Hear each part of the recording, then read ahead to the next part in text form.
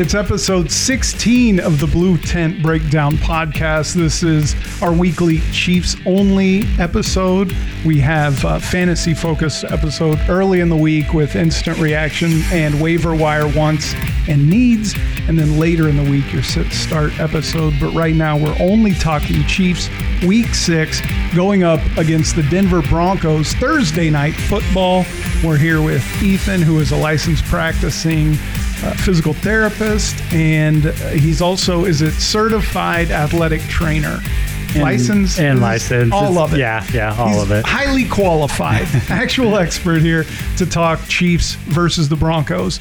I also want to talk dry needling towards the end of this episode because luckily it looks like it's going to be a short one for us. So we'll do that towards the end as well. But let's talk week 6 versus the Broncos. First, we got to go back to week 5, Travis Kelce, mid-game.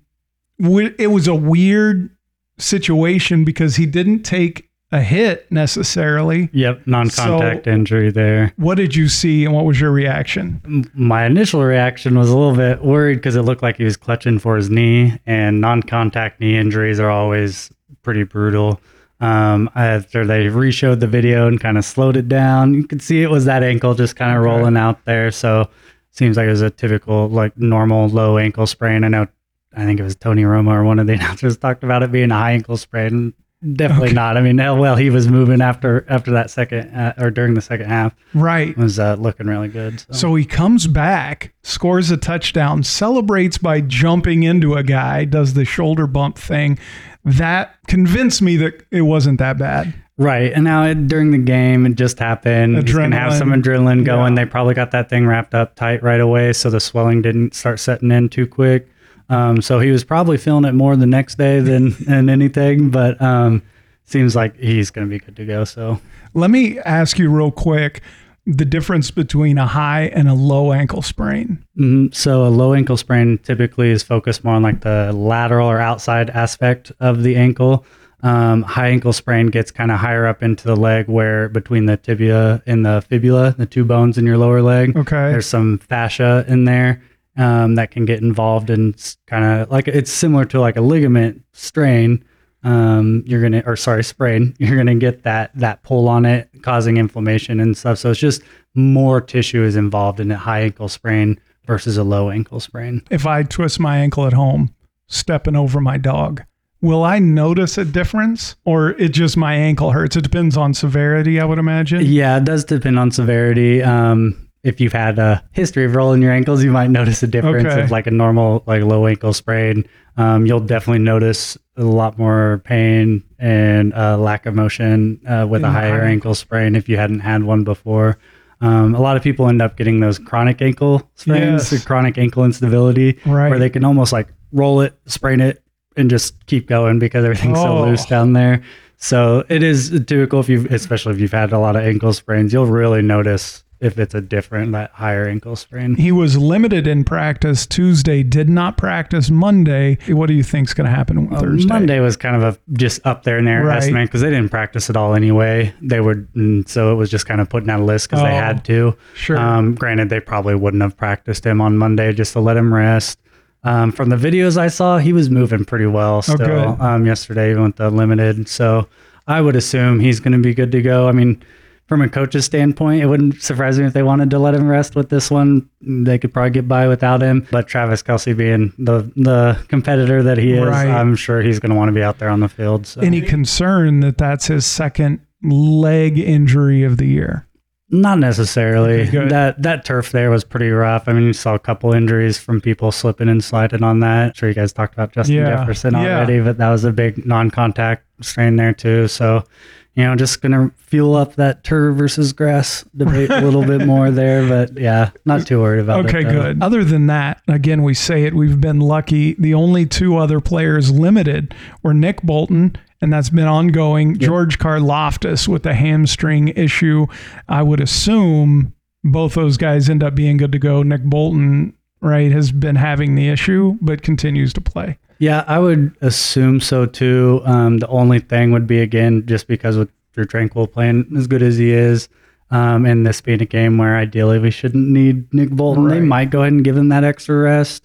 It would be a good game to kind of ease him back into things too, though. So if he's good to go, they might probably put him out there. George Karlaftis with the hamstring. Is that a newer situation? I mean, it is. He wasn't even on the list last week that I remember. So I'm pretty sure it must have just happened during the game. I didn't see him get pulled or anything. So probably just a mild strain there. Chiefs looking pretty healthy. Let's look on the other side of the field. DJ Jones, a defensive tackle, knee, did not practice Monday. Frank Clark did not practice on Tuesday. It says illness. Yeah, and I know we saw that on and off all through the years that he was here in Kansas City. I don't remember exactly what it was. I think it was some GI issues or things that he had going on that would kind of take him in and out of practices. And sometimes, I remember he got pulled in the middle of a game one time because of this, something flared up on him. So don't know the exact details of that, but that's probably more of like a day-to-day thing. So he may or may not be playing, kind of depending on how it's doing. I got to think he wants to play against the Chiefs. I would think so. Well, or maybe he doesn't.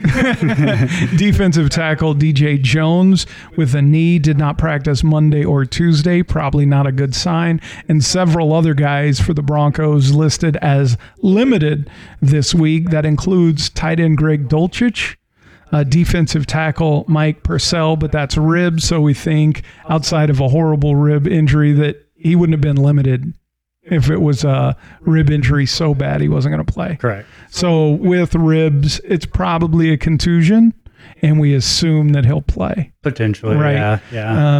We're just making assumptions here because obviously teams aren't as full with the information as we'd like. Yeah. The interesting one, I think maybe on the Broncos side, the most impactful one outside of Frank Clark is Javonte Williams, who's had a quad injury, was limited Monday, full practice on Tuesday. They thought maybe he could come back last week. Yeah. Looks like he'll be good to go Thursday night. A very good running back. Yes. But you want to talk about injury issues, missed 70% of last year, comes back, quad injury. Connection or no? It's hard to know without all the details behind all. It could have just been a fluke thing. It could have been something lingering on from that injuries from last year that kind of put a little extra load on that quad, caused it to get overworked too. Again, without being right there with him, it's hard to know for sure. But that's something I'm learning from you guys, is that sometimes maybe the ankle is messed up, but it ends up causing problems in the quad or the knee. Just because the ankle doesn't hurt doesn't mean that's not where all the problems originate. Exactly. We kind of forget the old kindergarten song, learn the hip bone's connected to the knee bone, but really our body is just one big chain reaction. So if it's going to break down at the weakest part, doesn't always necessarily mean that's the most dysfunctional part, though. So, and when you start thinking back to his injuries, what did that do to the quad, and what kind of situation did that put it in over the last year while he's been working on it? Obviously, they're going to have the best resources, so I assume it's not super connected, but at the same time, I would like to see him run out there. Yeah. I want to see the Chiefs stop him. Yeah. Speaking of the Chiefs stopping him, you brought up something earlier. I found the article on Arrowhead Addict about the last time the Broncos beat the Chiefs. This is hard to believe. Yeah. September 17th, 2015. Since the Broncos beat the Chiefs, the Broncos have won a Super Bowl, which is kind of hard to believe. This is so long. 11 quarterbacks have lined up under center for the Broncos since they last beat the Chiefs. How many of those 11 do you think you could name? Oh my gosh. Maybe if you're Paxton Lynch. Yep. Trevor Siemian. Yep. Cutler. Or was that before Peyton? That might have been before because he's not on the list. Okay. So Peyton as well. Those are 3. Oh my gosh! I mean, obviously Russell Wilson. That's 4. Gosh, the kid from Lee Summit, Drew Lock. Drew Lock. Yep. Teddy Bridgewater. Yep. You could name probably half of them, but I won't put you fully to the test. Brock Osweiler, Case Keenum, Joe Flacco. What? Brandon Allen, Jeff Driscoll, Brett Ripien, Kendall Hinton, Drew Lock, Teddy Bridgewater. It's hard to believe they haven't won a bunch of Super Bowls with this lineup of killers under center. Yeah. No offense to Brett Ripien and Brandon Allen. They said that George Karlaftis, last time the Broncos beat the Chiefs, was a 14-year-old freshman kicker. that had just moved here from Greece. How wild is that? People are out here walking around with an iPhone 5. Yeah. Okay, so before we get to dry needling, looks like good news. Quite healthy on both sides of the football, which is good for the Chiefs. Yep. Here we go with the spread and the total. Make your call. 10.5. The Chiefs are 10.5 point favorites. The total 47.5. What do you do there? I always feel like the Chiefs keep it closer than they should with games, but you proved me wrong last week that they've actually beat the spread more than I thought. So Yeah.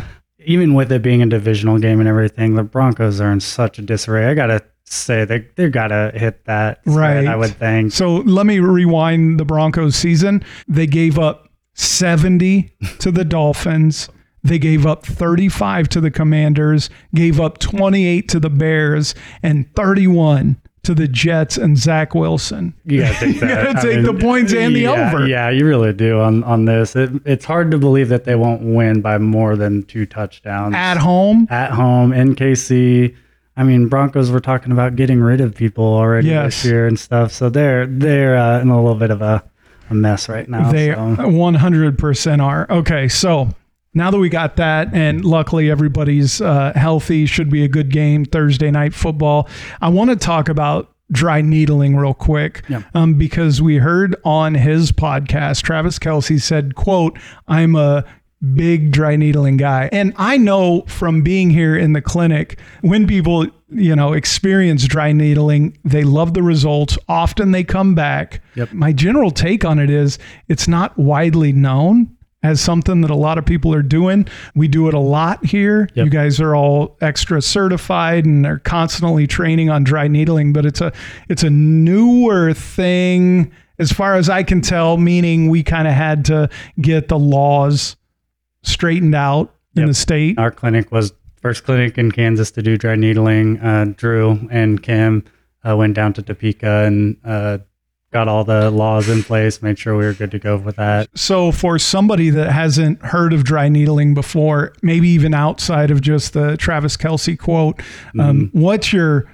short explainer on what it is? It's just using a really thin needle, a monofilament needle. It's so thin you usually don't even notice it going in. We go into the dysfunction of the muscle with the needle, and what it does is cause a twitch response or a little mini spasm in that knot. What that does is it releases a lot of chemicals that are built up in there that can cause pain and dysfunction in the muscle or not working correctly. And it improves blood flow in there, improves the healing response, kicks that in.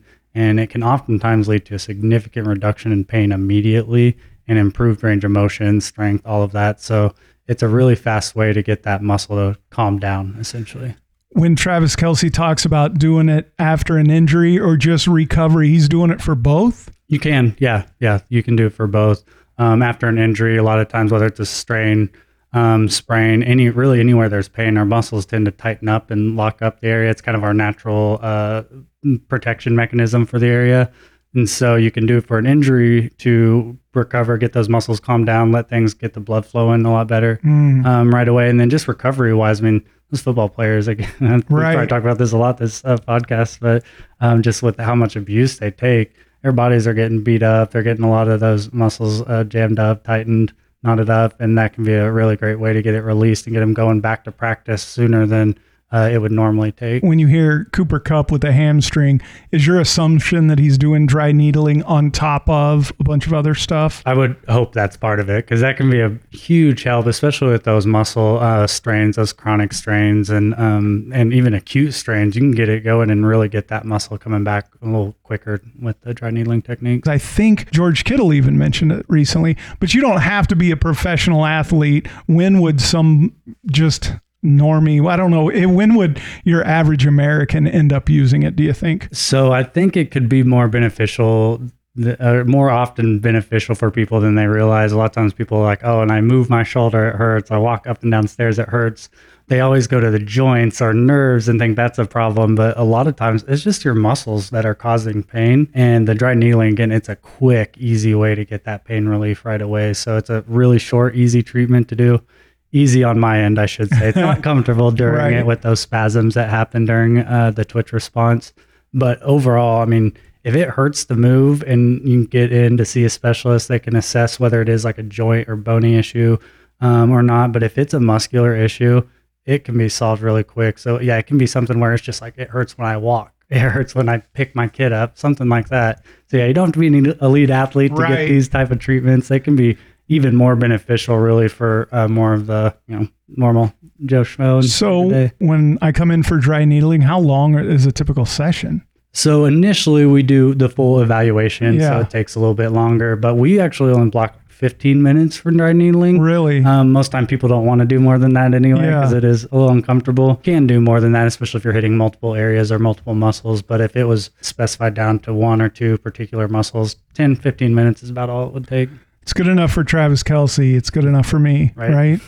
Wonder if Taylor Swift is now into dry needling. Obviously, everything has to come back around to her. We love the Chiefs this week. We love that they're healthy. Maybe some people sit for some extra rest because it's the Broncos, but we also want to keep this streak going. So don't forget our third episode of the week, the Sit Start episode, will happen with Josh on Friday as we think about our fantasy teams, and we have the latest on the practice reports and the injury reports.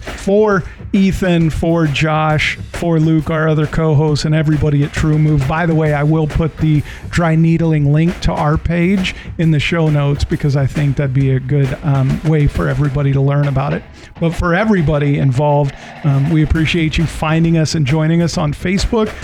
Thank you for listening to this episode of the Blue Tent Breakdown Podcast.